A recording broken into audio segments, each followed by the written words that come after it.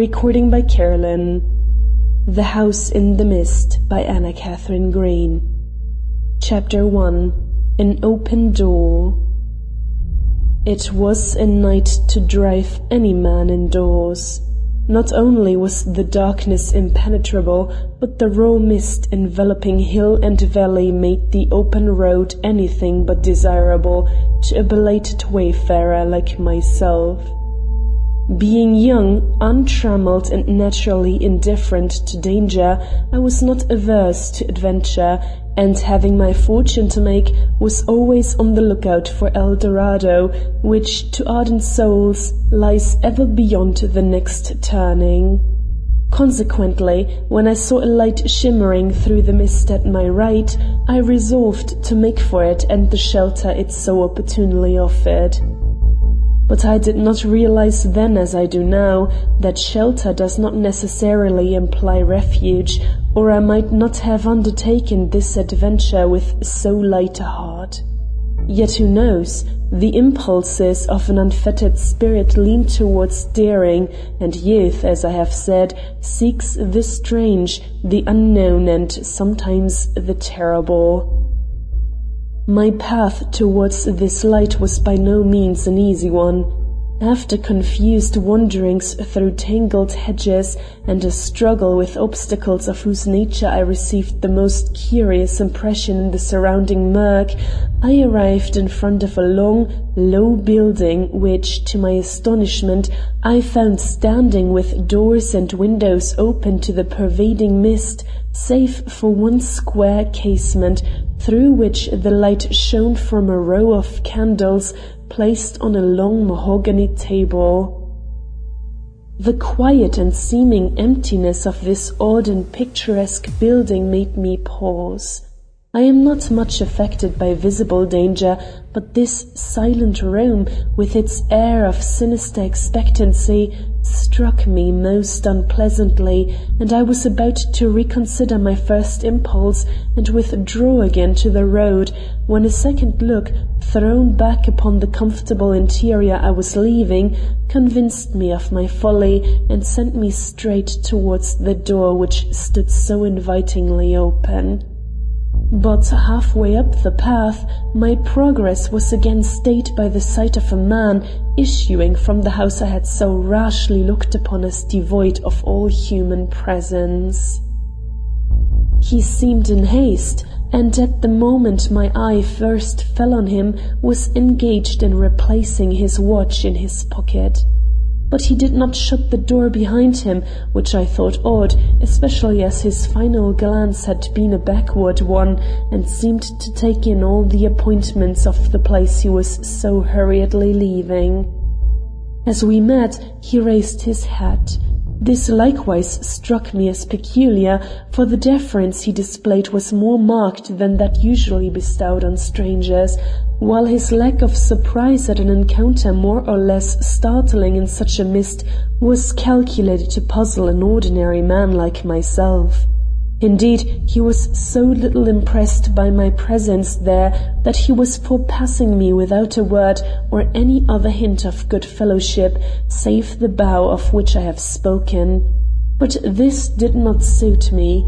I was hungry, cold and eager for creature comforts, and the house before me gave forth not only heat, but a savoury odour, which in itself was an invitation hard to ignore. I therefore accosted the man. "Will bed and supper be provided me here?" I asked. "I am tired out with a long tramp over hills and hungry enough to pay anything in reason." I stopped, for the man had disappeared. He had not paused at my appeal, and the mist had swallowed him. But at the break in my sentence, his voice came back in good-natured tones, and I heard, "Supper will be ready at 9, and there are beds for all. Enter, sir. You are the first to arrive, but the others cannot be far behind." A queer greeting, certainly, but when I strove to question him as to its meaning, his voice returned to me from such a distance that I doubted if my words had reached him with any more distinctness than his answer reached me. "Well," thought I, It isn't as if a lodging had been denied me. He invited me to enter, and enter I will. The house, to which I now naturally directed a glance of much more careful scrutiny than before, was no ordinary farm building, but a rambling old mansion, made conspicuously larger here and there by jutting porches and more than one convenient lean-to. Though furnished, warmed and lighted with candles, as I have previously described, it had about it an air of disuse which made me feel myself an intruder in spite of the welcome I had received. But I was not in a position to stand upon ceremony, and ere long I found myself inside the great room and before the blazing logs whose glow had lighted up the doorway and added its own attraction to the other allurements of the inviting place. Though the open door made a draught which was anything but pleasant, I did not feel like closing it, and was astonished to observe the effect of the mist through this square thus left open to the night. It was not an agreeable one, and instinctively turning my back upon that quarter of the room, I let my eyes roam over the wainscoted walls and the odd pieces of furniture which gave such an air of old-fashioned richness to the place. As nothing of the kind had ever fallen under my eyes before, I should have thoroughly enjoyed this opportunity of gratifying my taste for the curious and the beautiful, if the quaint old chairs I saw standing about me on every side had not all been empty. But the solitude of the place, so much more oppressive than the solitude of the road I had left, struck cold to my heart, and I missed the chair rightfully belonging to such attractive surroundings. Suddenly I bethought me of the many other apartments likely to be found in so spacious a dwelling, and going to the nearest door, I opened it and called out for the master of the house. But only an echo came back, and returning to the fire, I sat down before the cheering blaze, in quiet acceptance of a situation too lonely for comfort, yet not without a certain piquant interest for a man of free mind and adventurous disposition like myself. After all, if supper was to be served at 9, someone must be expected to eat it. I should surely not be left much longer without companions. Meanwhile, ample amusement awaited me in the contemplation of a picture which, next to the large fireplace, was the most prominent object in the room. This picture was a portrait, and a remarkable one. The countenance it portrayed was both characteristic and forcible, and so interested me that in studying it I quite forgot both hunger and weariness. Indeed, its effect upon me was such that, after gazing at it uninterruptedly for a few minutes, I discovered that its various features, the narrow eyes in which a hint of craft gave a strange gleam to their native intelligence, the steadfast chin, strong as the rock of the hills I had wearily tramped all day, the cunning wrinkles which yet did not interfere with a latent great-heartedness that made the face as attractive as it was puzzling, had so established themselves in my mind that I continued to see them before me whichever way I turned, and found it impossible to shake off their influence even after I had resolutely set my mind in another direction by endeavouring to recall what I knew of the town into which I had strayed. I had come from Scranton, and was now, according to my best judgment, in one of those rural districts of western Pennsylvania which breed such strange and sturdy characters. But of this special neighborhood, its inhabitants and its industries, I knew nothing, nor was likely to, so long as I remained in the solitude I have endeavored to describe. But these impressions and these thoughts, if thoughts they were, presently received a check.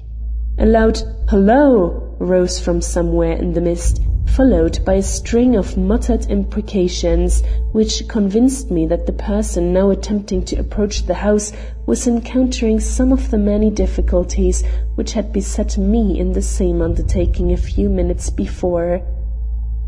I therefore raised my voice and shouted out, "Here, this way," after which I sat still and awaited developments. There was a huge clock in one of the corners whose loud tick filled up every interval of silence. By this clock it was just 10 minutes to 8 when two gentlemen, I should say men, and coarse men at that, crossed the open threshold and entered the house. Their appearance was more or less noteworthy, unpleasantly so, I am obliged to add. One was red-faced and obese, the other was tall, thin and wiry, and showed as many seams in his face as a blighted apple. Neither of the two had anything to recommend him either in appearance or address, save a certain veneer of polite assumption as transparent as it was offensive. As I listened to the forced sallies of the one and the hollow laugh of the other, I was glad that I was large of frame and strong of arm and used to all kinds of men and brutes. As these two newcomers seemed no more astonished at my presence than the man I had met at the gate, I checked the question which instinctively rose to my lips, and with a simple bow, responded to by a more or less familiar nod from either, accepted the situation with all the sang-froid the occasion seemed to demand. Perhaps this was wise, perhaps it was not. There was little opportunity to judge, for the start they both gave as they encountered the eyes of the picture before mentioned drew my attention to a consideration of the different ways in which men, however similar in other respects, express sudden and unlooked-for emotion. The big man simply allowed his astonishment, dread, or whatever the feeling was which moved him, to ooze forth in a cold and deathly perspiration which robbed his cheeks of colour and cast a bluish shadow over his narrow and retreating temples, while the thin and waspish man, caught in the same trap, for a trap I saw it was, shouted aloud in his ill-timed mirth, the false and cruel character of which would have made me shudder if all expression of feeling on my part had not been held in check by the interest I immediately experienced in the display of open bravado with which, in another moment, these two tried to carry off their mutual embarrassment. "Good likeness, eh?" laughed the seamy-faced man. "Quite an idea, that. Makes him one of us again. Well, he's welcome in oils. Can't say much to us from canvas, eh?" And the rafters above him vibrated as his violent efforts at joviality went up in loud and louder assertion from his thin throat. A nudge from the other's elbow stopped him, and I saw them both cast half-lowering, half-inquisitive glances in my direction. "One of the Witherspoon boys?" queried one. "Perhaps," snarled the other. "I never saw but one of them. There are 5, aren't there? Eustace believed in marrying off his gals young." "Damn him, yes, and he'd have married them off younger if he had known how numbers were going to count some day among the Westonhaughs." And he laughed again in a way I should certainly have felt it my business to resent, if my indignation as well as the ill-timed allusion which had called it forth had not been put to an end by a fresh arrival through the veiling mist which hung like a shroud at the doorway. This time it was for me to experience a shock of something like fear. Yet the personage who called up this unlooked-for sensation in my naturally hardy nature was old and, to all appearance, harmless from disability, if not from goodwill. His form was bent over upon itself like a bow, and only from the glances he shot from his upturned eyes was the fact made evident that a redoubtable nature, full of force and malignity, had just brought its quota of evil into a room already overflowing with dangerous and menacing passions. As this old wretch, either from the feebleness of age or from the infirmity I have mentioned, had a great difficulty in walking, he had brought with him a small boy whose business it was to direct his tottering steps as best he could. But once settled in his chair, he drove away this boy with a pointed oak stick and with some harsh words about caring for the house and being on time in the morning, he sent him out into the mist. As this little shivering and pathetic figure vanished, the old man drew, with gasp and haw, a number of deep breaths, which shook his bent back and did their share, no doubt, in restoring his own disturbed circulation. Then, with a sinister twist, which brought his pointed chin and twinkling eyes again into view, he remarked, "Haven't ye a word for kinsman, Luke, you two? It isn't often I get out among ye. Shaky nephew, shaky Hector, and now who's the boy in the window?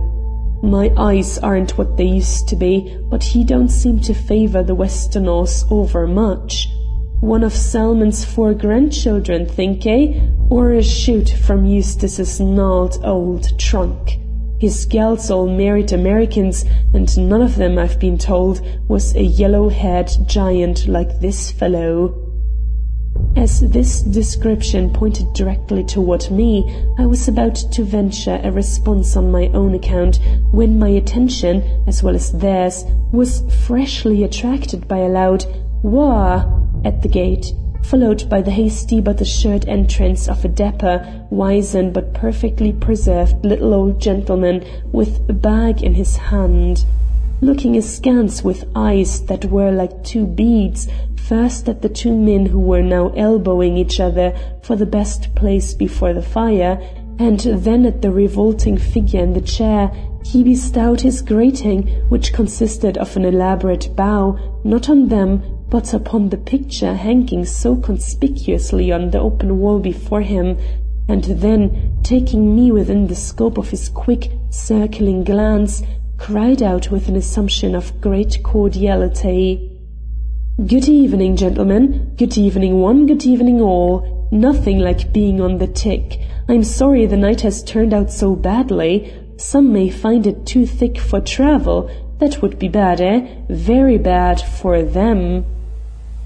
As none of the men he openly addressed saw fit to answer, save by the hitch of a shoulder or a leer quickly suppressed, I kept silent also.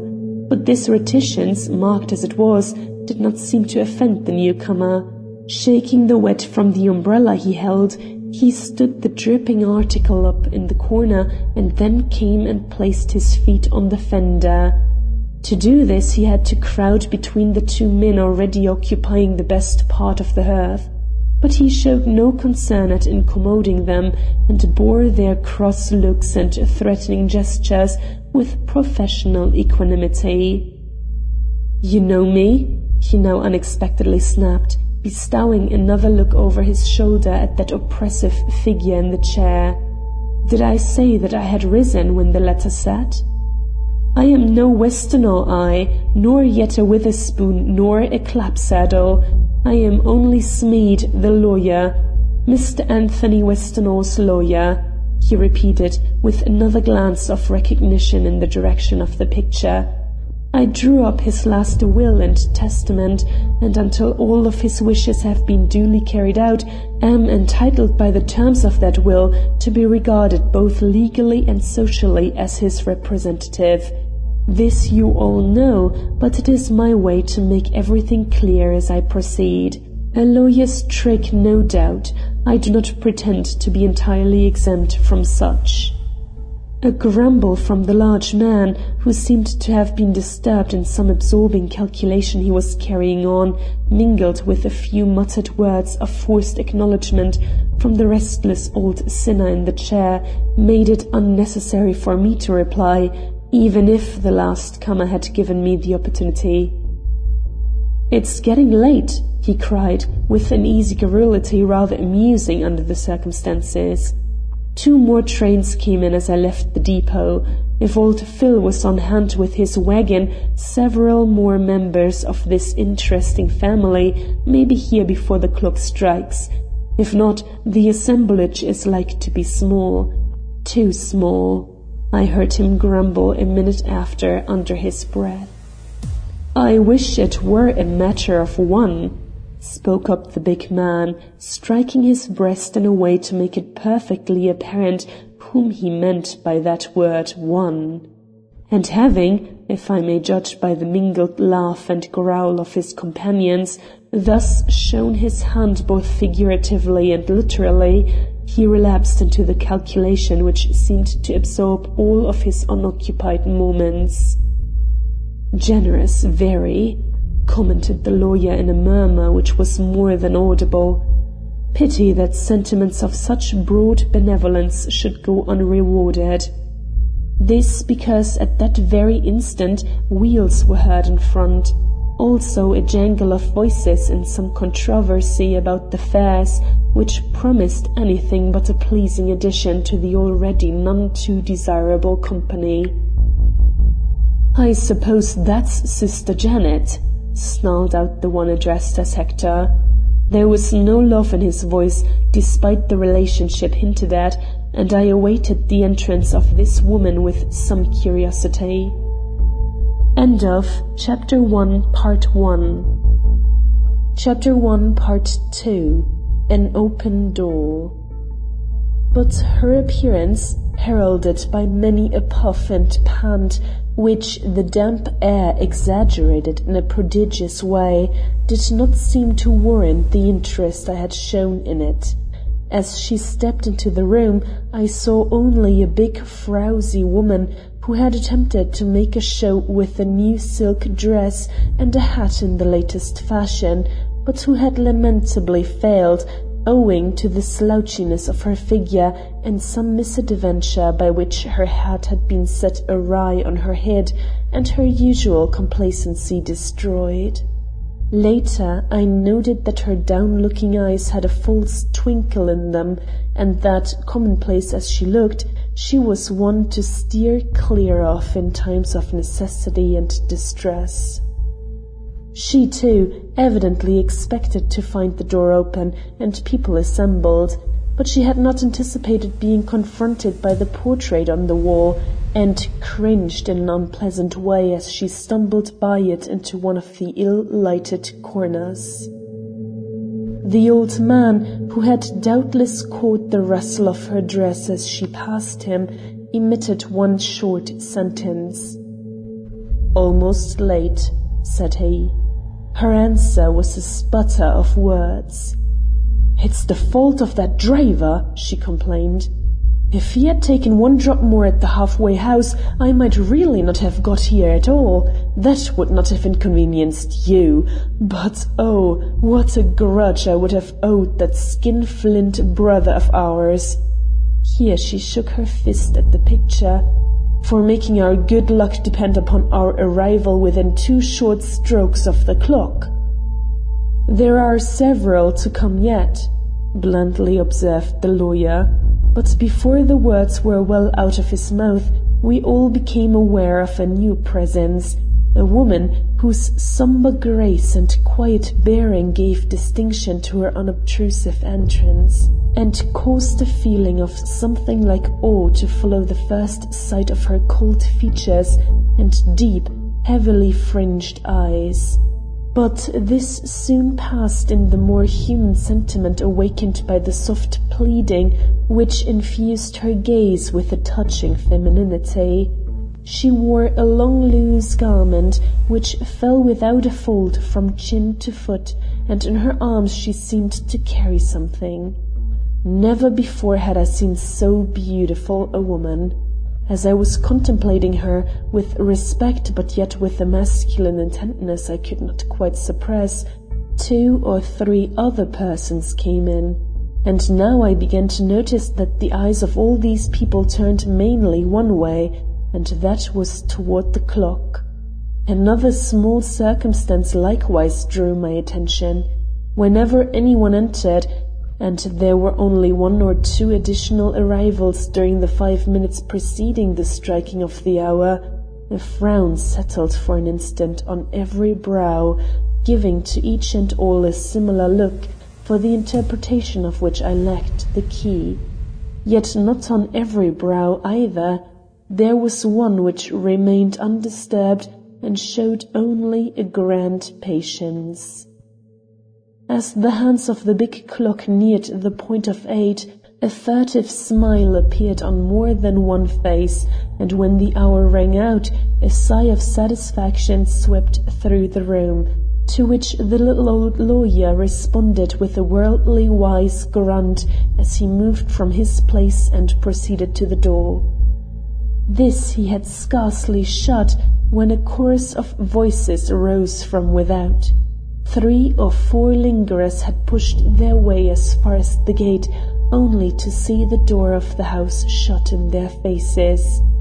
"Too late," growled old man Luke from between the locks of his long beard. "Too late," shrieked the woman, who had come so near being late herself. "Too late," smoothly acquiesced the lawyer, locking and bolting the door with a deft and assured hand. But the 4 or 5 persons who thus found themselves barred out did not accept without a struggle the decision of the more fortunate ones assembled within. More than one hand began pounding on the door, and we could hear cries of, "The train was behind time! Your clock is fast! You are cheating on us! You want it all for yourselves! We will have the law on you!" and other bitter adjurations unintelligible to me from my ignorance of the circumstances which called them forth. But the weary old lawyer simply shook his head and answered nothing, whereat a murmur of gratification rose from within, and a howl of almost frenzied dismay from without, which latter presently received point from a startling vision which now appeared at the casement where the lights burned. A man's face looked in, and behind it that of a woman, so wild and maddened by some sort of heartbreak that I found my sympathies aroused in spite of the glare of evil passions which made both of these countenances something less than human. But the lawyer met the stare of these 4 eyes with a quiet chuckle, which found its echo in the ill-advised mirth of those about him, and moving over to the window where they still peered in, he drew together the 2 heavy shutters which hitherto had stood back against the wall, and fastening them with a bar, shut out the sight of this despair, if he could not shut out the protests which ever and anon were shouted through the keyhole. Meanwhile, one form had sat through this whole incident without a gesture, and on the quiet brow, from which I could not keep my eyes, no shadows appeared save the perpetual one of native melancholy, which was at once the source of its attraction and the secret of its power. Into what sort of gathering had I stumbled, and why did I prefer to await developments rather than ask the simplest question of anyone about me? Meanwhile, the lawyer had proceeded to make certain preparations. With the help of 1 or 2 willing hands, he had drawn the great table into the middle of the room, and having seen the candles restored to their places, began to open his small bag and take from it a roll of paper and several flat documents. Laying the latter in the center of the table and slowly unrolling the former, he consulted, with his foxy eyes, the faces surrounding him, and smiled with secret malevolence as he noted that every chair and every form were turned away from the picture before which he had bent with such obvious courtesy on entering. I alone stood erect, and this possibly was why a gleam of curiosity was noticeable in his glance, as he ended his scrutiny of my countenance and bent his gaze again upon the paper he held. Heavens, thought I, what shall I answer this man if he asks me why I continued to remain in a spot where I have so little business? The impulse came to go, but such was the effect of this strange convocation of persons at night and in a mist which was itself a nightmare, that I failed to take action and remained riveted to my place, while Mr. Smead consulted his roll and finally asked in a businesslike tone, quite unlike his previous sarcastic speech, the names of those whom he had the pleasure of seeing before him. The old man in the chair spoke up first. "Luke Westonhaugh," he announced. "Very good," responded the lawyer. "Hector Westonhaugh," came from the thin man. A nod and a look toward the next. "John Westonhaugh." "Nephew?" asked the lawyer. "Yes." "Go on and be quick, supper will be ready at 9. "Eunice Westonhaugh," spoke up a soft voice. I felt my heart bound as if some inner echo responded to that name. "Daughter of whom?" "Hudson Westonhaugh," she gently faltered. "My father is dead, died last night. I am his only heir." A grumble of dissatisfaction and a glint of unrelieved hate came from the doubled-up figure whose malevolence had so revolted me. But the lawyer was not to be shaken. "Very good. It is fortunate you trusted your feet rather than the train. And now what is your name?" He was looking not at me as I had first feared, but at the man next to me, a slim but slippery youth whose small red eyes made me shudder. "William Witherspoon." "Barbara's son?" "Yes." "Where are your brothers?" "One of them, I think, is outside." Here he laughed. "The other is sick." The way he uttered this word made me set him down as one to be especially wary of when he smiled. But then I had already passed judgment on him at my first view. "And you, madam?" This to the large, dowdy woman with the uncertain eye, a contrast to the young and melancholy Eunice. "Janet Clapsaddle," she replied, waddling hungrily forward and getting unpleasantly near the speaker, for he moved off as she approached, and took his stand in the clear place at the head of the table. "Very good, Mistress Clapsaddle. You were a Westonhaugh, I believe?" "You believe, sneak-faced hypocrite that you are?" she blurted out. "I don't understand your lawyer ways. I like plain speaking myself.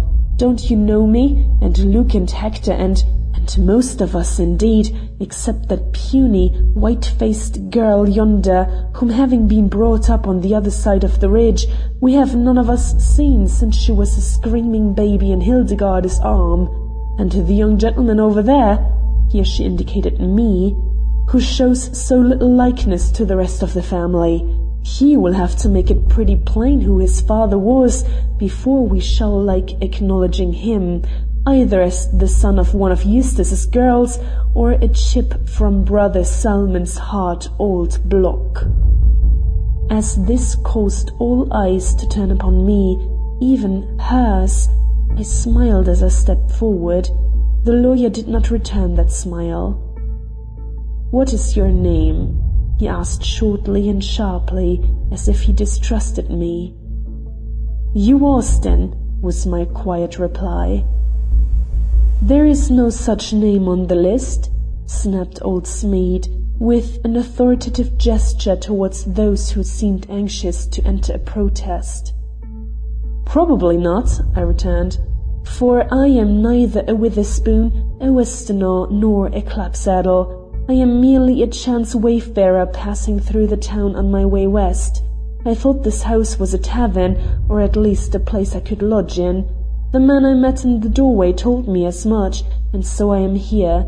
If my company is not agreeable, or if you wish this room to yourselves, let me go into the kitchen. I promise not to meddle with the supper, hungry as I am.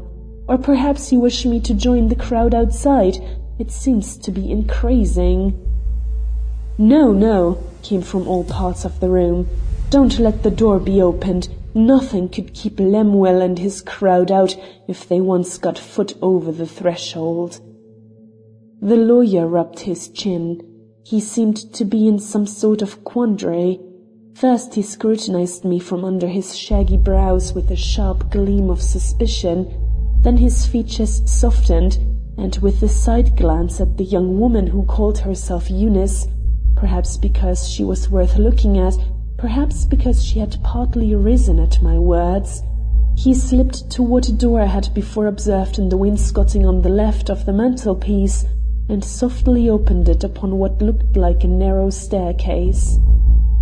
"We cannot let you go out," said he, "and we cannot let you have a finger in our viands before the hour comes for serving them, so if you will be so good as to follow this staircase up to the top, you will find it ends in a room comfortable enough for the wayfarer you call yourself.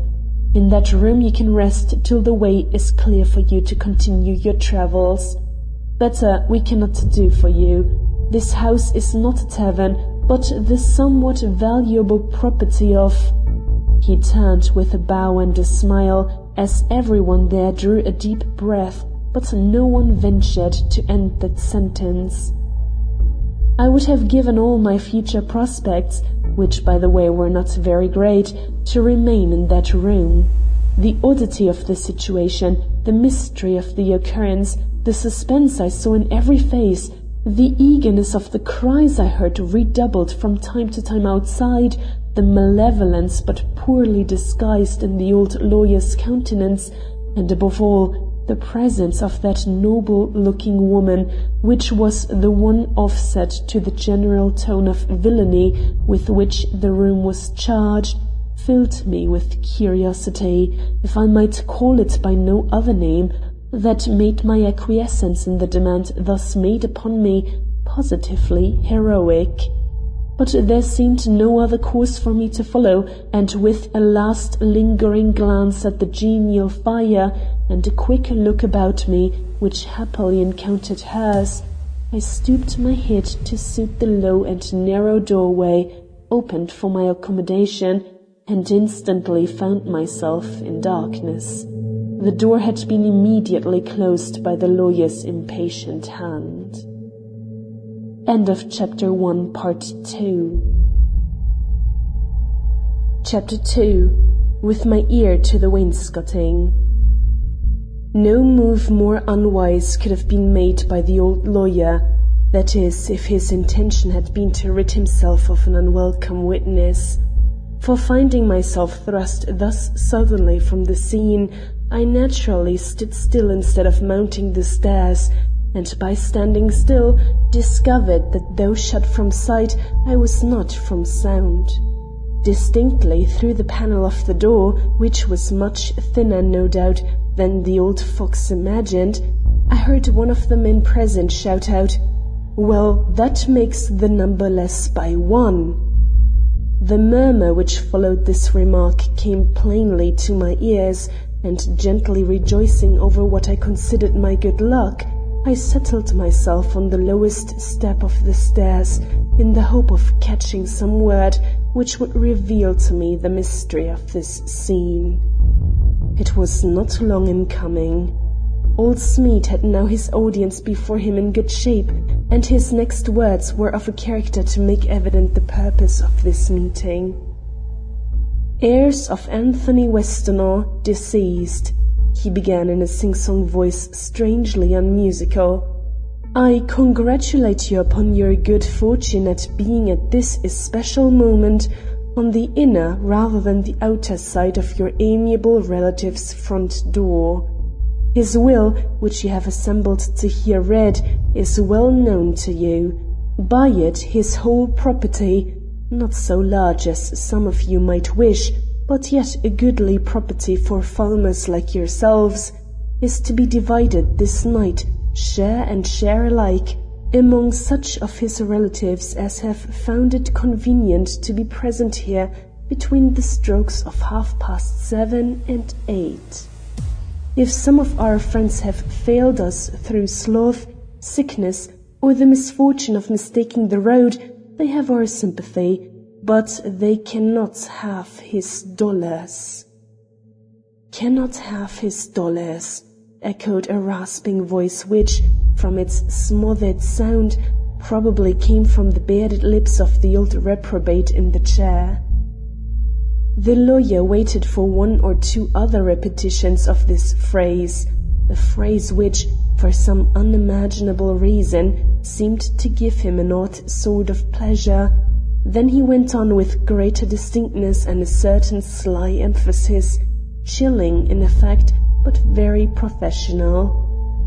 "Ladies and gentlemen, shall I read his will?" No, the division, tell us what we are to have," rose in a shout about him. There was a pause.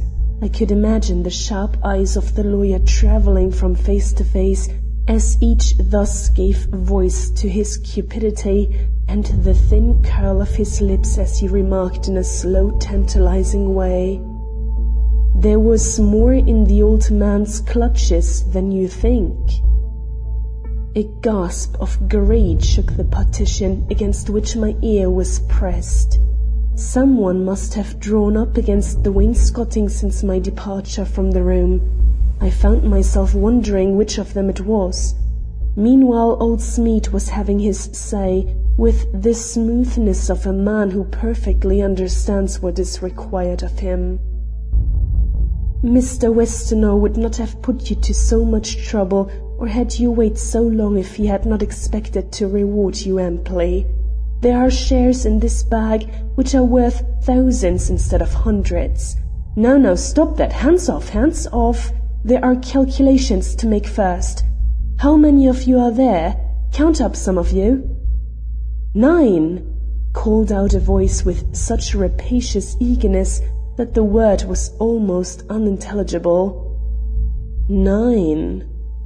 How slowly the old knave spoke! What pleasure he seemed to take in the suspense he purposely made as exasperating as possible. "Well, if each one gets his share, he may count himself richer by $200,000 than when he came in here tonight." $200,000. They had expected no more than 30. Surprise made them speechless, that is, for a moment. Then a pandemonium of hurrahs, shrieks, and loud-voiced enthusiasm made the room ring, till wonder seized them again, and a sudden silence fell, through which I caught a far-off wail of grief from the disappointed ones without, which, heard in the dark and narrow place in which I was confined, had a peculiarly weird and desolate effect. Perhaps it likewise was heard by some of the fortunate ones within. Perhaps one head, to mark which, in this moment of universal elation, I would have given a year from my life, turned toward the dark without, in recognition of the despair thus piteously voiced. But if so, no token of the same came to me, and I could but hope that she had shown, by some such movement, the natural sympathy of her sex. Meanwhile the lawyer was addressing the company in his smoothest and most sarcastic tones. "Mr. Westonhaugh was a wise man, a very wise man," he droned. "He foresaw what your pleasure would be, and left a letter for you.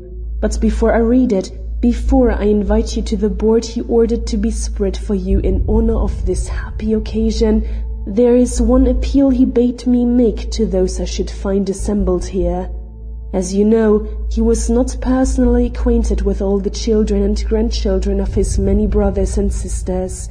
Salmon's sons, for instance, were perfect strangers to him, and all those boys and girls of the Evans branch have never been long enough this side of the mountains for him to know their names, much less their temper or their lives.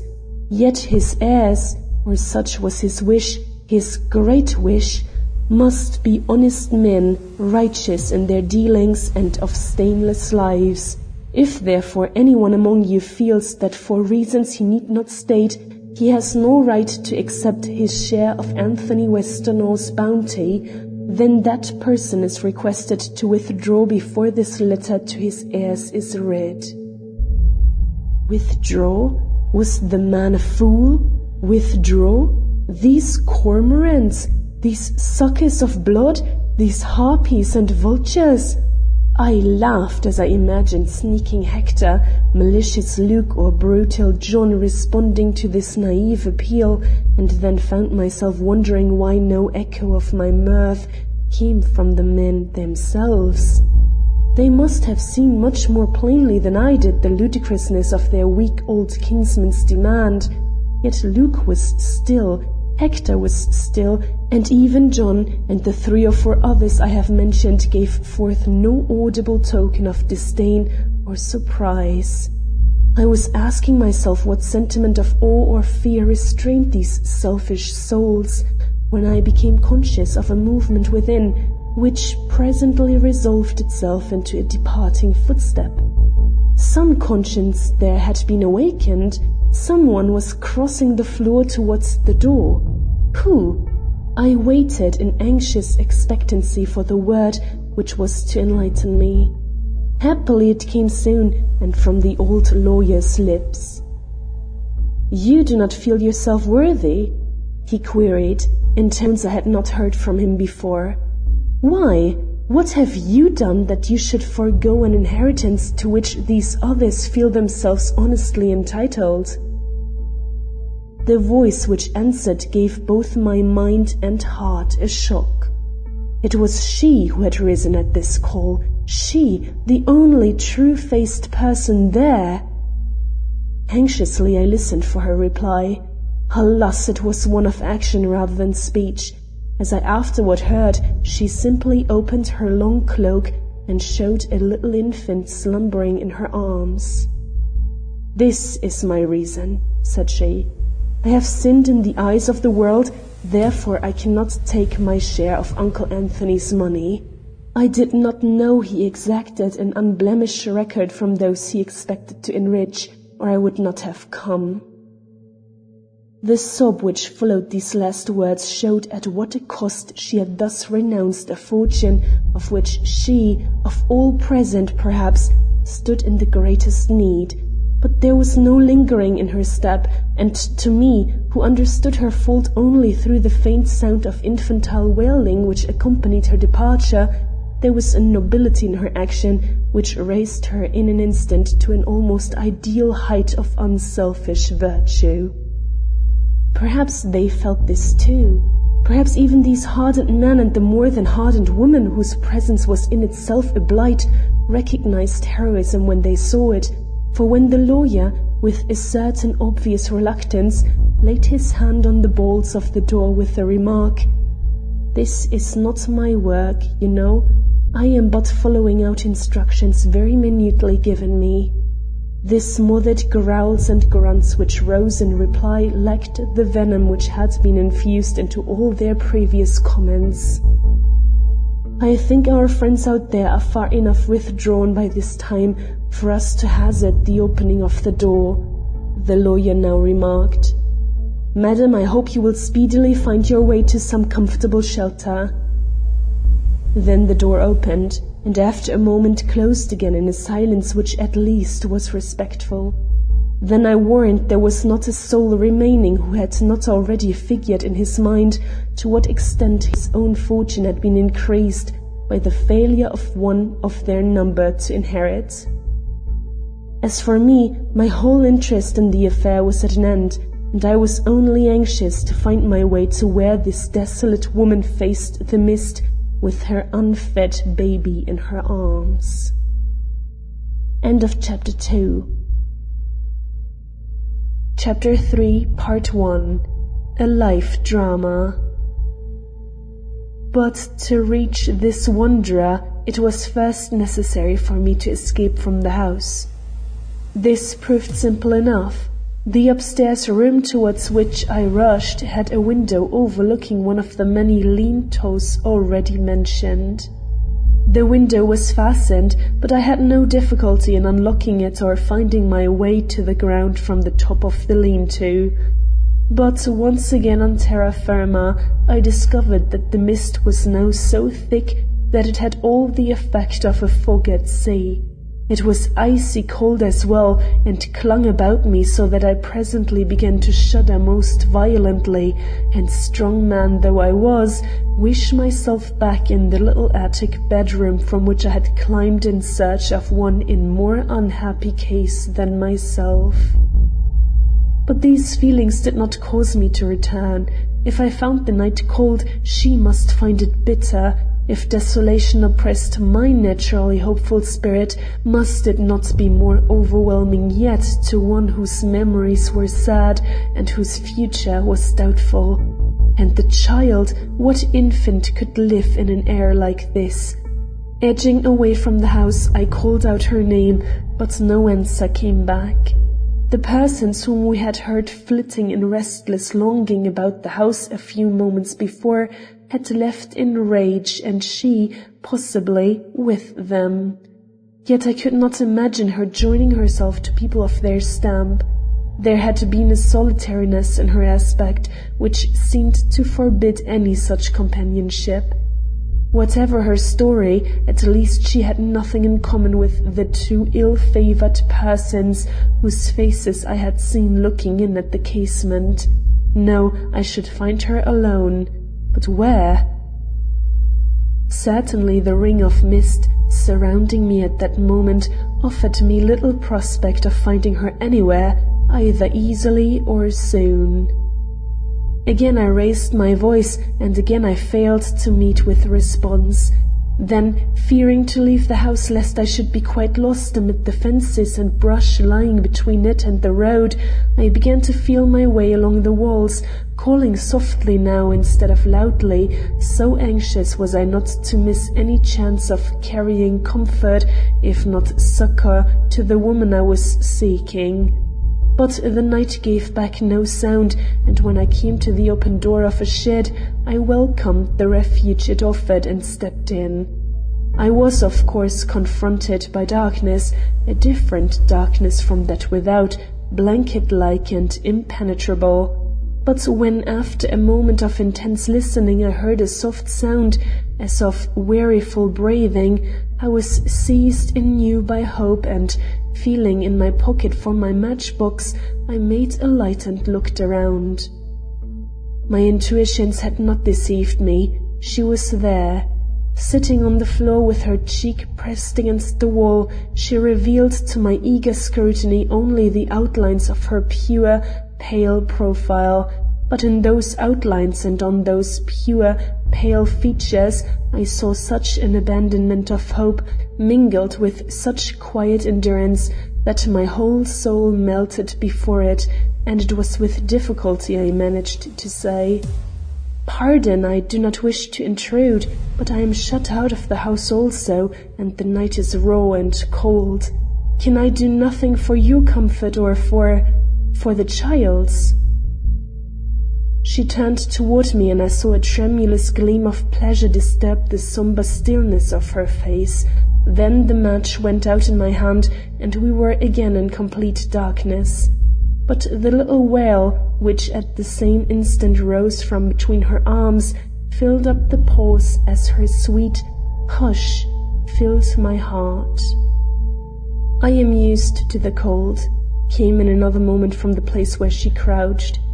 "It is the child. She is hungry, and I walked here, hoping that, as my father's heir, I might partake in some slight measure of Uncle Anthony's money.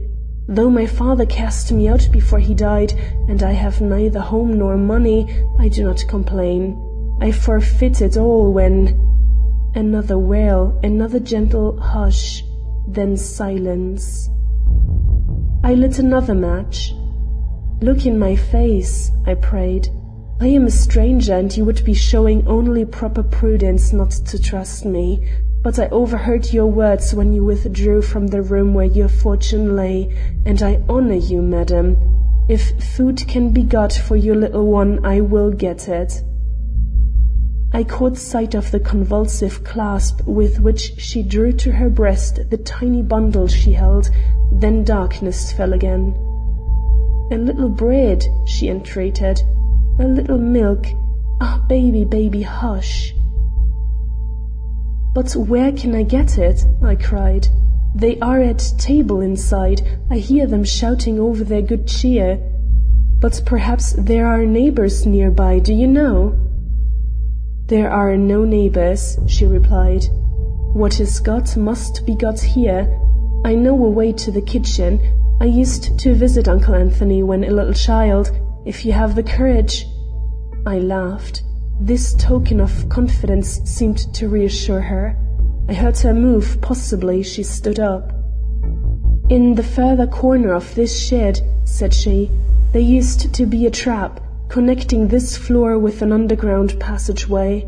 A ladder stood against the trap, and a small cellar at the foot communicated by means of an iron-bound door with the large one under the house. 18 years ago the wood of that door was old, now it should be rotten. If you have the strength—" "I will make the effort and see," said I. "But when I am in the cellar, what then?" "Follow the wall to the right. You will come to a stone staircase. As this staircase has no railing, be careful in ascending it. At the top you will find a door. It leads into a pantry adjoining the kitchen. Someone will be in that pantry. Someone will give you a bite for the child, and when she is quieted and the sun has risen, I will go away. It is my duty to do so. My uncle was always upright, if cold. He was perfectly justified in exacting rectitude in his heirs." I might have rejoined by asking if she detected rectitude in the faces of the greedy throng she had left behind her with the guardian of this estate, but I did not. I was too intent upon following out her directions. Lighting another match, I sought the trap. Alas, it was burdened with a pile of sticks and rubbish, which looked as if they had lain there for years. As these had to be removed in total darkness, it took me some time. But once this debris had been scattered and thrown aside, I had no difficulty in finding the trap, and, as the ladder was still there, I was soon on the cellar bottom. When, by the reassuring shout I gave, she knew that I had advanced thus far, she spoke, and her voice had a soft and thrilling sound. "Do not forget your own needs," she said. "We two are not so hungry that we cannot wait for you to take a mouthful. I will sing to the baby. Goodbye." These 10 minutes we had spent together had made us friends. The warmth, the strength which this discovery brought, gave to my arm a force that made that old oak door go down before me in 3 vigorous pushes. Had the 8 fortunate ones above not been indulging in a noisy celebration of their good luck, they must have heard the clatter of this door when it fell. But good eating, good drink, and the prospect of an immediate fortune far beyond their wildest dreams made all ears deaf, and no pause occurred in the shouts of laughter and the hum of good fellowship which sifted down between the beams supporting the house above my head. Consequently, little or no courage was required for the completion of my adventure, and before long I came upon the staircase and the door leading from its top into the pantry. The next minute I was in front of that door. But here a surprise awaited me. The noise which had hitherto been loud now became deafening, and I realized that, contrary to Eunice Westonhaugh's expectation, the supper had been spread in the kitchen, and that I was likely to run amok of the whole despicable crowd in any effort I might make to get a bite for the famished baby. I therefore naturally hesitated to open the door, fearing to draw attention to myself, and when I did succeed in lifting the latch and making a small crack, I was so astonished by the sudden hull in the general babel that I drew hastily back and was for descending the stairs in sudden retreat. But I was prevented from carrying out this cowardly impulse by catching the sound of the lawyer's voice addressing the assembled guests. "You have eaten and you have drunk," he was saying. "You are therefore ready for the final toast. Brothers, nephews, heirs all of Anthony Westonhaugh, I rise to propose the name of your generous benefactor, who, if spirits walk this earth, must certainly be with us tonight. A grumble from more than one throat, and an uneasy hitch from such shoulders as I could see through my narrow vantage hole testified to the rather doubtful pleasure with which this suggestion was received. But the lawyer's tones lost none of their animation as he went on to say, "The bottle from which your glasses are to be replenished for this final draught he has himself provided. So anxious was he that it should be of the very best and altogether worthy of the occasion it is to celebrate, that he gave into my charge, almost with his dying breath, this key, telling me that it would unlock a cupboard here in which he had placed a bottle of wine of the very rarest vintage. This is the key, and yonder, if I do not mistake, is the cupboard." They had already quaffed a dozen toasts. Perhaps this was why they accepted this proposition in a sort of panting silence, which remained unbroken while the lawyer crossed the floor, unlocked the cupboard, and brought out before them a bottle which he held up before their eyes with a simulated glee almost saturnine. "Isn't that a bottle to make your eyes dance? The very cobwebs on it are eloquent. And see, look at this label. Tokai, friends, real Tokai. How many of you ever had the opportunity of drinking real Tokai before?" A long, deep sigh from a half-dozen throats in which some strong but hitherto repressed passion, totally incomprehensible to me, found sudden vent, rose in one simultaneous sound from about that table, and I heard one jocular voice sing out, "Pass it around, Smead. I'll drink to Uncle Anthony out of that bottle till there isn't a drop left to tell what was in it." But the lawyer was in no hurry. "You have forgotten the letter for the hearing of which you are all called together. Mr. Anthony Westonhaugh left behind him a letter. The time is now come for reading it." As I heard these words and realized that the final toast was to be delayed, and that some few moments must yet elapse before the room would be cleared and an opportunity given me for obtaining what I needed for the famishing mother and child, I felt such impatience with the fact, and so much anxiety as to the condition of those I had left behind me, that I questioned whether it would not be better for me to return to them empty-handed than to leave them so long without the comfort of my presence, when the fascination of the scene again seized me, and I found myself lingering to mark its conclusion with an avidity which can only be explained by my sudden and intense consciousness of what it all might mean to her whose witness I had thus inadvertently become. The careful lawyer began by quoting the injunction with which this letter had been put in his hands. "When they are warm with food and wine, but not too warm," thus his adjuration ran, "then let them hear my first and only words to them. I know you are eager for these words, folk so honest, so convinced of their own purity and uprightness, that they can stand unmoved while the youngest and most helpless among them withdraws her claim to wealth and independence rather than share an unmerited bounty.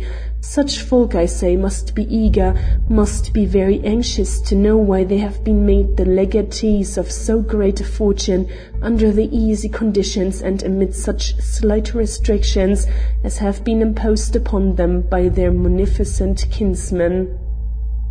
"I had rather go on drinking toasts," babbled one thick voice.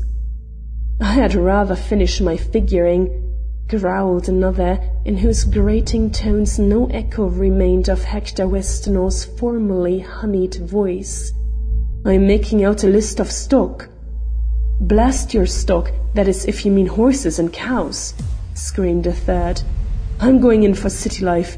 With less money than we have got, Andreas Amsberger got to be alderman." "Alderman!" sneered the whole pack, and the tumult became general. "If more of us had been sick," called out one, Or if Uncle Luke, say, had tripped into the ditch instead of on the edge of it, the fellows who came safe through might have had anything they wanted, even to the governorship of the estate, or... Silence, came in commanding tones from the lawyer, who had begun to let his disgust appear, perhaps because he held under his thumb the bottle upon which all eyes were now lovingly centred. So lovingly, indeed, that I ventured to increase, in the smallest perceptible degree, the crack by means of which I was myself an interested, if unseen, participator of this scene. A sight of Smead and a partial glimpse of old Luke's covetous profile rewarded this small act of daring on my part. The lawyer was standing, all the rest were sitting. Perhaps he alone retained sufficient steadiness to stand, for I observed by the control he exercised over this herd of self-seekers that he alone had not touched the cup which had so freely gone about among the others. The woman was hidden from me, but the change in her voice, when by any chance I heard it, convinced me that she had not disdained the toasts drunk by her brothers and nephews. "Silence!" the lawyer reiterated, "or I will smash this bottle on the hearth." He raised it in one threatening hand, and every man there seemed to tremble, while old Luke put out his fingers with an entreaty that ill became them. "You want to hear the letter?" old Smead called out. "I thought so." Putting the bottle down again, but still keeping one hand upon it, he drew a folded paper from his breast. "This," said he, "contains the final injunctions of Anthony Westonhaugh. You will listen, all of you, or I will not only smash this bottle before your eyes, but I will keep forever buried in my breast the whereabouts of certain drafts and bonds, in which, as his heirs, you possess the greatest interest. Nobody but myself knows where these papers can be found." Whether this was so, or whether the threat was an empty one thrown out by this subtle old schemer for the purpose of safeguarding his life from their possible hate and impatience, it answered his end with these semi-intoxicated men, and secured him the silence he demanded. Breaking open the seal of the envelope he held, he showed them the folded sheet which it contained, with the remark, "I have had nothing to do with the writing of this letter.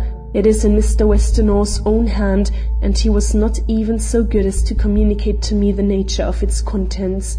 I was bidden to read it to such as should be here assembled, under the provisos mentioned in his will, and as you are now in a condition to listen, I will proceed with my task as required."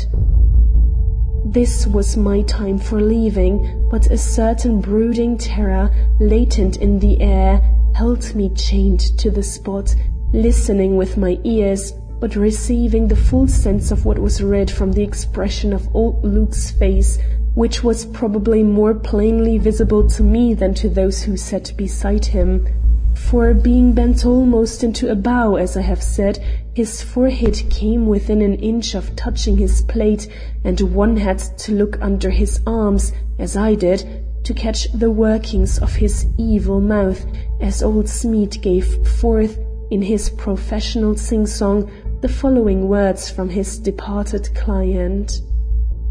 "Brothers, nephews, and heirs, though the earth has lain upon my breast a month, I am with you here tonight."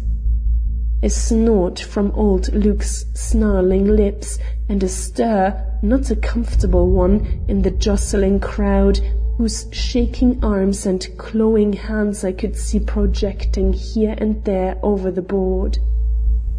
My presence at this feast, a presence which, if unseen, cannot be unfelt, may bring you more pain than pleasure. But if so, it matters little.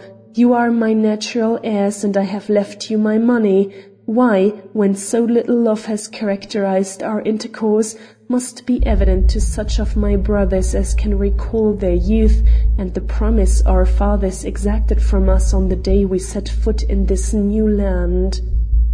There were 9 of us in those days: Luke, Salmon, Barbara, Hector, Eustace, Janet, Hudson, William, and myself, and all save one were promising, in appearance at least.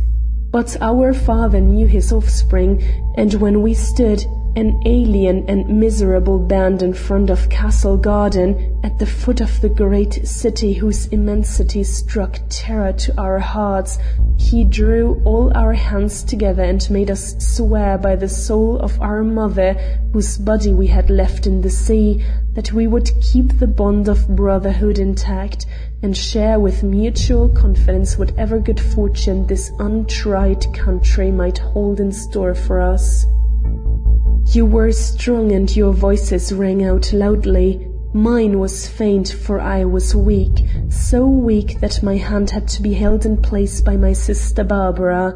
But my oath has never lost its hold upon my heart, while yours, answer how you have kept it, Luke, or you, Janet, or you, Hector, of this smooth tongue and vicious heart, or you, whom, from one stock, recognize but one law, the law of cold-blooded selfishness, which seeks its own in face of all oaths and at the cost of another man's heartbreak. This I say to such as know my story, but lest there be one amongst you who has not heard from parent or uncle the true tale of him who has brought you all under one roof tonight, I will repeat it here in words, that no man may fail to understand why I remembered my oath through life and beyond death, yet stand above you in accusing spirit, while you quaff me toasts and count the gains my justice divides among you. I, as you all remember, was the weak one, the ne'er-do-well. When all of you were grown and had homes of your own, I still remained under the family roof tree, fed by our father's bounty and looking to our father's justice for that share of his savings which he had promised to all alike. When he died it came to me as it came to you, but I had married before that day, married, not like the rest of you, for what a wife could bring, but for sentimental and true passion. This in my case meant a loving wife, but a frail one, and while we lived a little while on the patrimony left us, it was far too small to support us long without some aid from our own hands, and our hands were feeble and could not work. And so we fell into debt for rent and, ere long, for the commonest necessities of life. In vain I struggled to redeem myself.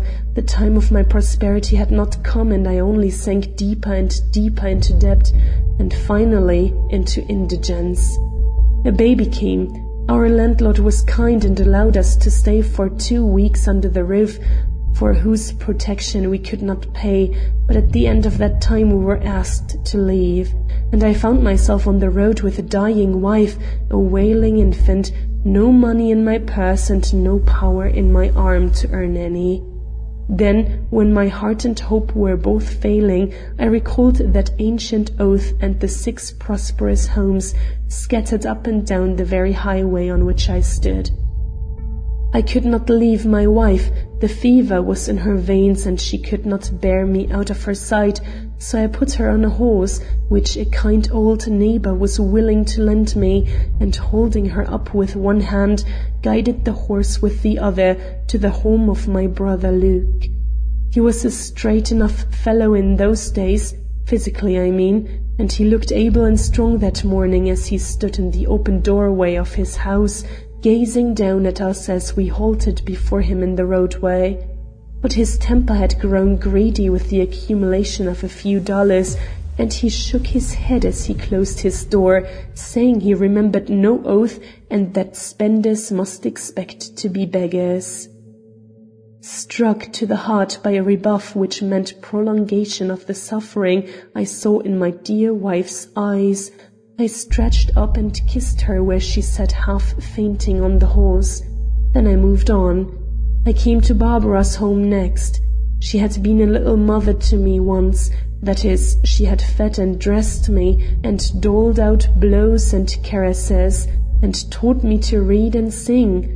But Barbara in her father's home and without fortune was not the Barbara I saw on the threshold of the little cottage she called her own. She heard my story, looked in the face of my wife and turned her back.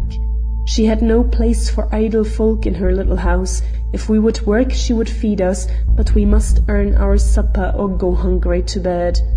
I felt the trembling of my wife's frame when she leaned against my arm, and kissing her again, led her on to Salmon's. Luke, Hector, Janet, have you heard him tell of that vision at his gateway 25 years ago? He is not amongst you. For 12 years he was lain beside our father in the churchyard, but his sons may be here, for they were ever alert when gold was in sight or a full glass to be drained. Ask them.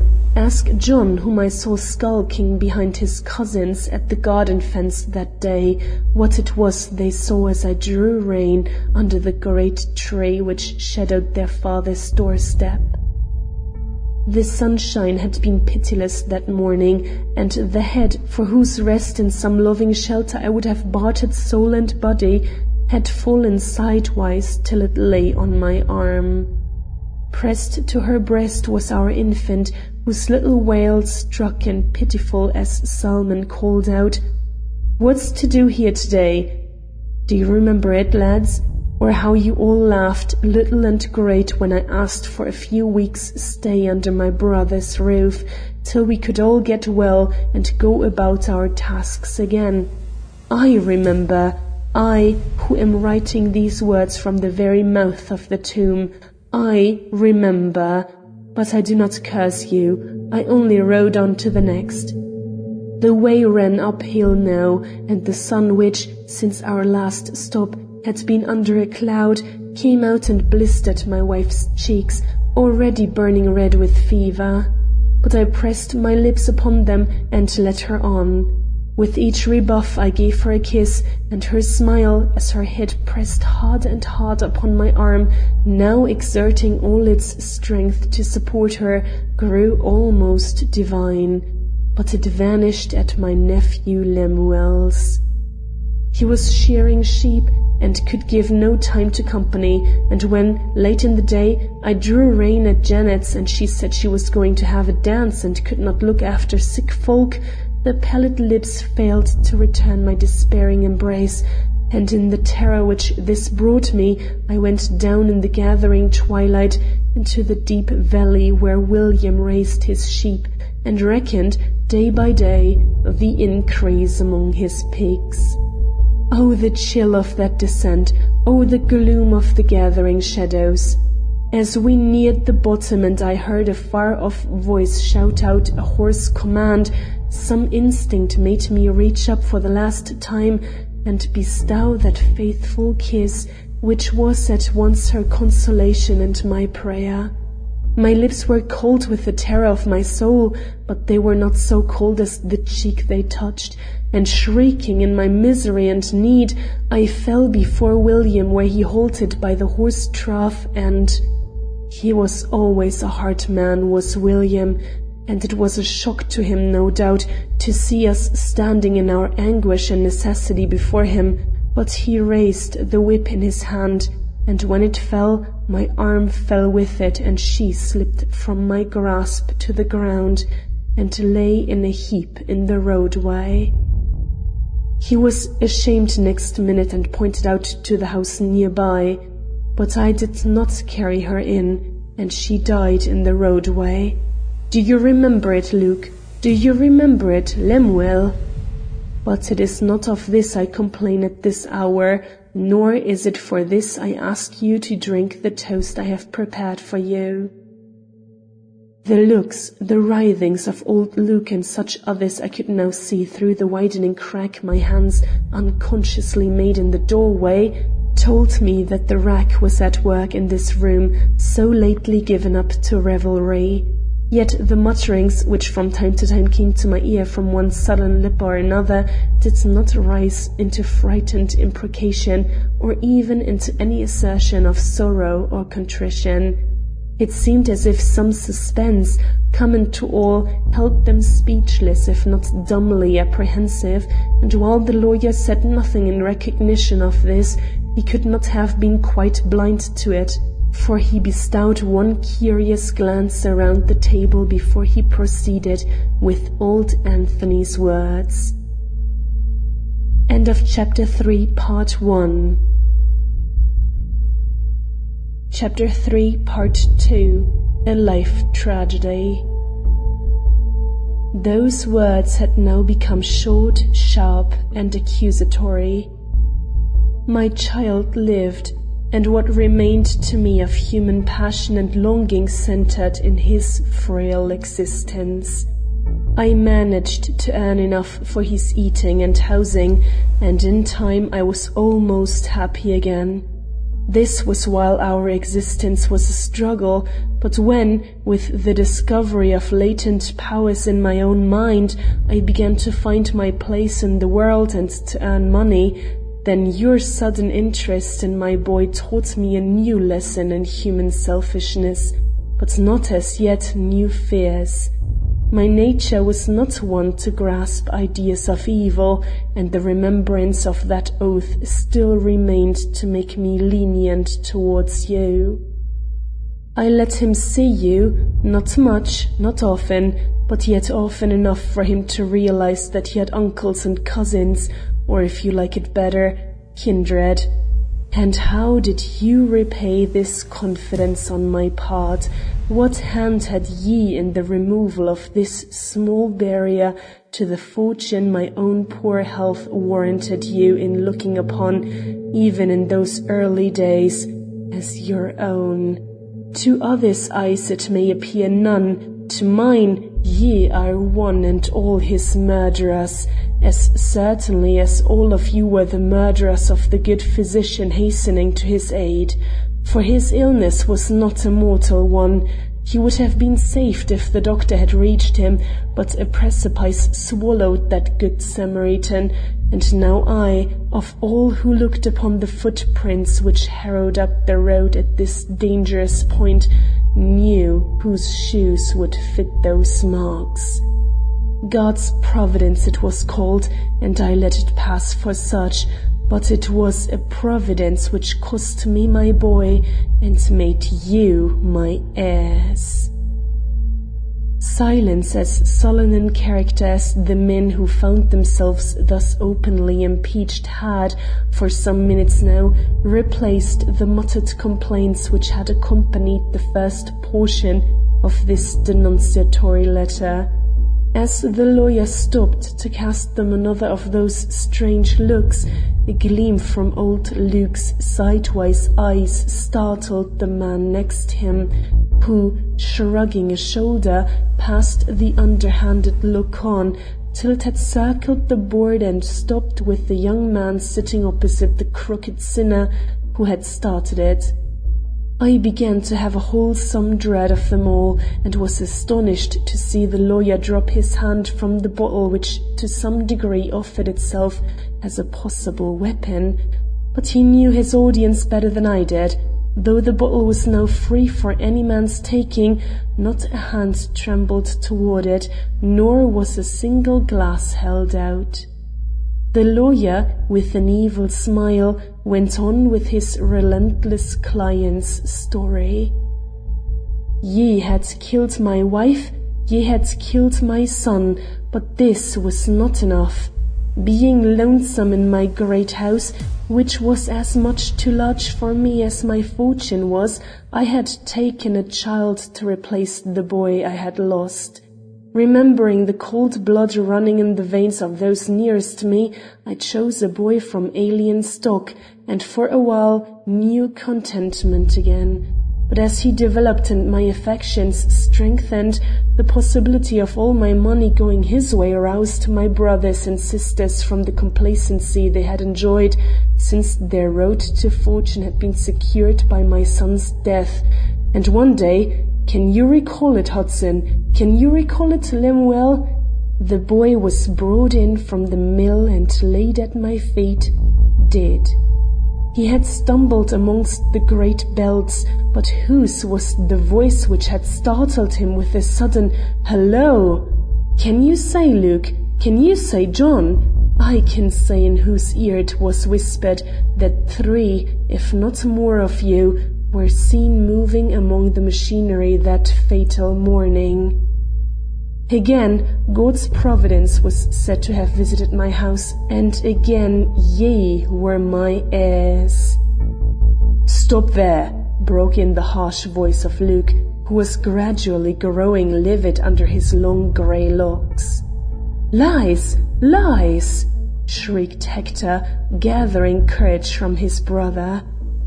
"Cut it all and give us the drink," snarled one of the younger men, who was less under the effect of liquor than the rest. But a trembling voice muttered, "Hush!" and the lawyer, whose eyes had grown steely under these comments, took advantage of the sudden silence which had followed this last objurgation and went steadily on. "Some men would have made a will and denounced you. I made a will, but did not denounce you. I am no breaker of oaths. More than this, I learned a new trick. I, who hated all subtlety and looked upon craft as the favorite weapon of the devil, learned to smile with my lips while my heart was burning with hatred. Perhaps this was why you all began to smile too, and joke me about certain losses I had sustained, by which you meant the gains which had come to me. That these gains were many times greater than you realized added to the sting of this good fellowship, but I held my peace, and you began to have confidence in a good nature which nothing could shake. You even gave me a supper." A supper? What was there in these words to cause every man here to stop in whatever movement he was making and stare, with wide-open eyes, intently at the reader? He had spoken quietly, he had not even looked up, but the silence which, for some minutes back, had begun to reign over that tumultuous gathering, now became breathless, and the seams in Hector's cheeks deepened to a bluish criss-cross. "You remember that supper?" As the words rang out again, I threw wide the door. I might have stalked openly into their circle, not a man there would have noticed me. "It was a memorable occasion," the lawyer read on with stoical impassiveness. "There was not a brother lacking. Luke and Hudson and William and Hector and Eustace's boys as well as Eustace himself, Janet too, and Salmon's Lemuel, and Barbara's son, who, even if his mother had gone the way of all flesh, had so trained her black brood in the love of the things of this world, that I scarcely missed her when I looked about among you all for the 8 sturdy brothers and sisters who had joined in one clasp and one oath under the eye of the true-hearted immigrant, our father. What I did miss was one true eye lifted to my glance, but I did not show that I missed it, and so our peace was made and we separated, you to wait for your inheritance, and I for the death which was to secure it to you. For when the cup passed around that night, you each dropped into it a tear of repentance, and tears make bitter drinking. I sickened as I quaffed and was never myself again, as you know. Do you understand me, you cruel, crafty ones?" Did they not? Heads quaking, throats gasping, teeth chattering, no longer sitting, all risen, all looking with wild eyes for the door. Was it not apparent that they understood and only waited for one more word to break away and flee the accursed house? But that word lingered. Only Smead had now grown pale himself and read with difficulty the lines which were to end this frightful scene. As I saw the red gleam of terror shine out from his small eyes, I wondered if he had been but the blind tool of this implacable client, and was as ignorant as those before him of what was to follow this heavy arraignment. The dread with which he finally proceeded was too marked for me to doubt the truth of his surmise. This is what he found himself forced to read. There was a bottle reserved for me. It had a green label on it. A shriek from everyone there and a hurried look up and down the bottles standing on the table. A green label, the lawyer repeated, and it made a goodly appearance as it was set down before me. But you had no liking for wine with a green label on the bottle. One by one you refused it, and when I rose to quaff my final glass alone, every eye before me fell and did not lift again until the glass was drained. I did not notice this then, but I see it all now, just as I hear again the excuses you gave for not filling your glasses as the bottle went round. One had drunk enough, one suffered from qualms brought on by an unaccustomed indulgence in oysters, one felt that wine good enough for me was too good for him, and so on and so on. Not one to show frank eyes and drink with me as I was ready to drink with him. Why? Because one and all of you knew what was in that cup and would not risk an inheritance so nearly within your grasp. Lies! Lies! Again shrieked the raucous voice of Luke, smothered by terror, while oaths, shouts, imprecations rang out in horrid tumult from one end of the table to the other, till the lawyer's face, over which a startling change was rapidly passing, drew the whole crowd forward again in awful fascination, till they clung, speechless, arm in arm, shoulder propping shoulder, while he gasped out in dismay equal to their own these last fatal words. That was at your board, my brothers. Now you are at mine. You have eaten my viands, drunk of my cup, and now, through the mouth of the one man who has been true to me, because therein lies his advantage, I offer you a final glass. Will you drink it? I drank yours. By that old-time oath which binds us to share each other's fortune, I ask you to share this cup with me. You will not. No, no, no, shouted one after another. Then the inexorable voice went on, a voice which to these miserable souls was no longer that of the lawyer, but an issue from the grave they had themselves dug for Anthony Westonhaugh. Know that your abstinence comes too late, that you have already drunk the toast destined to end your lives. The bottle which you must have missed from that board of yours has been offered you again. A label is easily changed, and Luke, John, Hector, I know you all so well.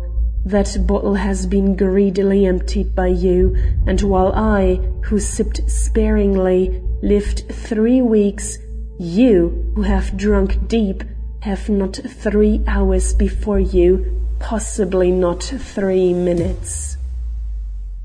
Oh, the wail of those lost souls as this last sentence issued in a final pant of horror from the lawyer's quaking lips. Shrieks, howls, prayers for mercy, groans to make the hair rise, and curses, at sound of which I shut my ears in horror, only to open them again in dread as, with one simultaneous impulse, they flung themselves upon the lawyer, who, foreseeing this rush, had backed up against the wall. He tried to stem the tide. I knew nothing of the poisoning, he protested. That was not my reason for declining the drink. I wished to preserve my senses, to carry out my client's wishes. As God lives, I did not know he meant to carry his revenge so far. Mercy! But the hands which clutched him were the hands of murderers, and the lawyer's puny figure could not stand up against the avalanche of human terror, relentless fury, and mad vengeance which now rolled in upon it. As I bounded to his relief, he turned his ghastly face upon me, but the way between us was blocked, and I was preparing myself to see him sink before my eyes, when an unearthly shriek rose from behind us, and every living soul in that mass of struggling humanity paused, set and staring, with stiffened limbs and eyes fixed, not on him, not on me, but on one of their own number, the only woman amongst them, Janet Clapsaddle, who, with clutching hands clawing her breast, was reeling in solitary agony in her place beside the board. As they looked, she fell and lay with upturned face and staring eyes, in whose glassy depths the ill-fated ones who watched her could see mirrored their own impending doom. It was an awful moment, a groan in which was concentrated the despair of 7 miserable souls rose from that petrified band. Then, man by man, they separated and fell back, showing on each weak or wicked face the particular passion which had driven them into crime and made them the victims of this wholesale revenge. There had been some sort of bond between them, till the vision of death arose before each shrinking soul. Shoulder to shoulder in crime, they fell apart as their doom approached, and rushing, shrieking, each man for himself, they one and all sought to escape by doors, windows, or any outlet which promised release from this fatal spot. One rushed by me, I do not know which one, and I felt as if a flame from hell had licked me. His breath was so hot and the moans he uttered so like the curses we imagine to blister the lips of the lost. None of them saw me. They did not even detect the sliding form of the lawyer crawling away from them to some place of egress of which they had no knowledge, and convinced that in this scene of death I could play no part worthy of her who awaited me, I rushed away and, groping my way back through the cellar, sought the sight of her who still crouched in patient waiting against the dismal wall. End of Chapter 3, Part 2. Chapter 4. The Final Shock. Her baby had fallen asleep. I knew this by the faint, slow sweetness of her croon, and shuddering with the horrors I had witnessed, horrors which acquired a double force from the contrast presented by the peace of this quiet spot and the hallowing influence of the sleeping infant, I threw myself down in the darkness at her feet, gasping out, "Oh, thank God and your uncle's seeming harshness that you have escaped the doom which has overtaken those others. You and your babe are still alive, while they— What of them? What has happened to them? You are breathless, trembling. You have brought no bread."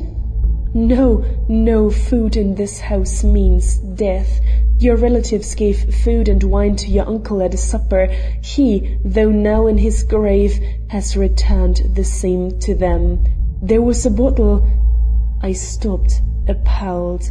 A shriek, muffled by distance but quivering with the same note of death I had heard before, had gone up again from the other side of the wall against which we were leaning. "Oh," she gasped, "and my father was at that supper, my father who died last night cursing the day he was born. We are an accursed race. I have known it all my life, perhaps that was why I mistook passion for love. And my baby— oh, God have mercy, God have mercy."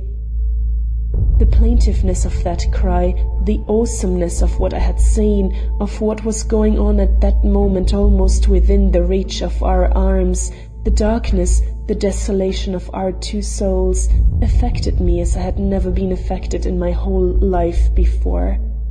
In the concentrated experience of the last 2 hours, I seemed to live years under this woman's eyes, to know her as I did my own heart, to love her as I did my own soul. No growth of feeling ever brought the ecstasy of that moment's inspiration. With no sense of doing anything strange, with no fear of being misunderstood, I reached out my hand and, touching hers where it lay clasped about her infant, I said, "We are two poor wayfarers. A rough road loses half its difficulties when trodden by two. Shall we then fare on together, we and the little child?" She gave a sob. There was sorrow, longing, grief, hope in its thrilling low sound. As I recognized the latter emotion, I drew her to my breast. The child did not separate us. "We shall be happy," I murmured, and her sigh seemed to answer a delicious yes, when suddenly there came a shock to the partition against which we leaned, and, starting from my clasp, she cried, "Our duty is in there. Shall we think of ourselves or even of each other while these men, all relatives of mine, are dying on the other side of this wall?" Seizing my hand, she dragged me to the trap, but here I took the lead and helped her down the ladder. When I had her safely on the floor at the foot, she passed in front of me again, but once up the steps and in front of the kitchen door, I thrust her behind me, for one glance into the room beyond had convinced me it was no place for her. But she would not be held back. She crowded forward beside me, and together we looked upon the wreck within. It was a never-to-be-forgotten scene. The demon that was in those men had driven them to demolish furniture, dishes, everything. In one heap lay what an hour before had been an inviting board surrounded by rollicking and greedy guests. But it was not upon this overthrow we stopped to look. It was upon something that mingled with it, dominated it, and made of this chaos only a setting to awful death. Janet's face, in all its natural hideousness and depravity, looked up from the floor beside this heap, and farther on, the twisted figure of him they called Hector, with something more than the seams of greedy longing around his wide, staring eyes and icy temples. Two in this room, and on the threshold of the one beyond a moaning third, who sank into eternal silence as we approached, and before the fireplace in the great room a horrible crescent that had once been aged Luke, upon whom we had no sooner turned our backs than we caught glimpses here and there of other prostrate forms which moved once under our eyes and then moved no more. One only still stood upright, and he was the man whose obtrusive figure and sordid expression had so revolted me in the beginning. There was no colour now in his flabby and heavily fallen cheeks. The eyes, in whose false sheen I had seen so much evil, were glazed now, and his big and burly frame shook the door it pressed against. He was staring at a small slip of paper he held, and from his anxious looks appeared to miss something which neither of us had the power to supply. It was a spectacle to make devils rejoice and mortals fly aghast. But Eunice had a spirit like an angel, and drawing near him she said, "Is there anything I can do for you, Cousin John?" He started, looked at her with the same blank gaze he had hitherto cast at the wall, then some forms formed on his working lips, and we heard, "I can't reckon. I was never good at figures, but if Luke is gone, and William and Hector and Barbara's boy and Janet, how much does that leave for me?" He was answered almost the moment he spoke, but it was by other tongues and in another world than this. As his body fell forward, I tore open the door before which she had been standing, and lifting the almost fainting Eunice in my arms, I carried her out into the night. As I did so, I caught a final glimpse of the pictured face I found it so hard to understand a couple of hours before. I understood it now. A surprise awaited us as we turned toward the gate. The mist had lifted and a keen but not unpleasant wind was driving from the north. Borne on it, we heard voices. The village had emptied itself, probably at the alarm given by the lawyer, and it was these good men and women whose approach we heard. As we had nothing to fear from them, we went forward to meet them. As we did so, 3 crouching figures rose from some bushes we passed and ran scurrying before us through the gateway. They were the latecomers who had shown such despair at being shut out from this fatal house, and who probably did not yet know the doom they had escaped. There were lanterns in the hands of some of the men who now approached. As we stopped before them, these lanterns were held up, and by the light they gave we saw, first the lawyer's frightened face, then the visages of 2 men who seemed to be persons of some authority. "What news?" faltered the lawyer, seeing by our faces that we knew the worst. "Bad," I returned. The poison had lost none of its virulence by being mixed so long with the wine. "How many?" asked the man on his right anxiously. 8, was my solemn reply. "There were but 8, faltered the lawyer. "That means then all." "All," I repeated. A murmur of horror rose, swelled, then died out in tumult as the crowd swept on past us. For a moment we stood watching these people, saw them pause before the door we had left open behind us, then rush in, leaving a wail of terror on the shuddering midnight air. When all was quiet again, Eunice laid her hand upon my arm. "Where shall we go?" she asked despairingly. "I do not know a house that will open to me." The answer to her question came from other lips than mine. "I do not know one that will not," spoke up a voice behind our backs. "Your withdrawal from the circle of heirs did not take from you your rightful claim to an inheritance, which, according to your uncle's will, could be forfeited only by a failure to arrive at the place of distribution within the hour set by the testator. As I see the matter now, this appeal to the honesty of the persons so collected was a test by which my unhappy client strove to save from the general fate such members of his miserable family as fully recognized their sin and were truly repentant. It was Lawyer Smead. He had lingered behind the others to tell her this. She was then no outcast, but rich, very rich. How rich I dared not acknowledge to myself, lest a remembrance of the man who was the last to perish in that house of death should return to make this calculation hateful. It was a blow which struck deep, deeper than either of us had sustained that night. As we came to realize it, I stepped slowly back, leaving her standing erect and tall in the middle of the roadway, with her baby in her arms. But not for long. Soon she was close at my side, murmuring softly, "2 wayfarers still.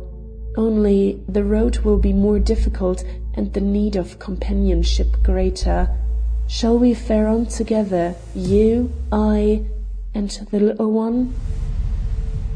End of chapter 4.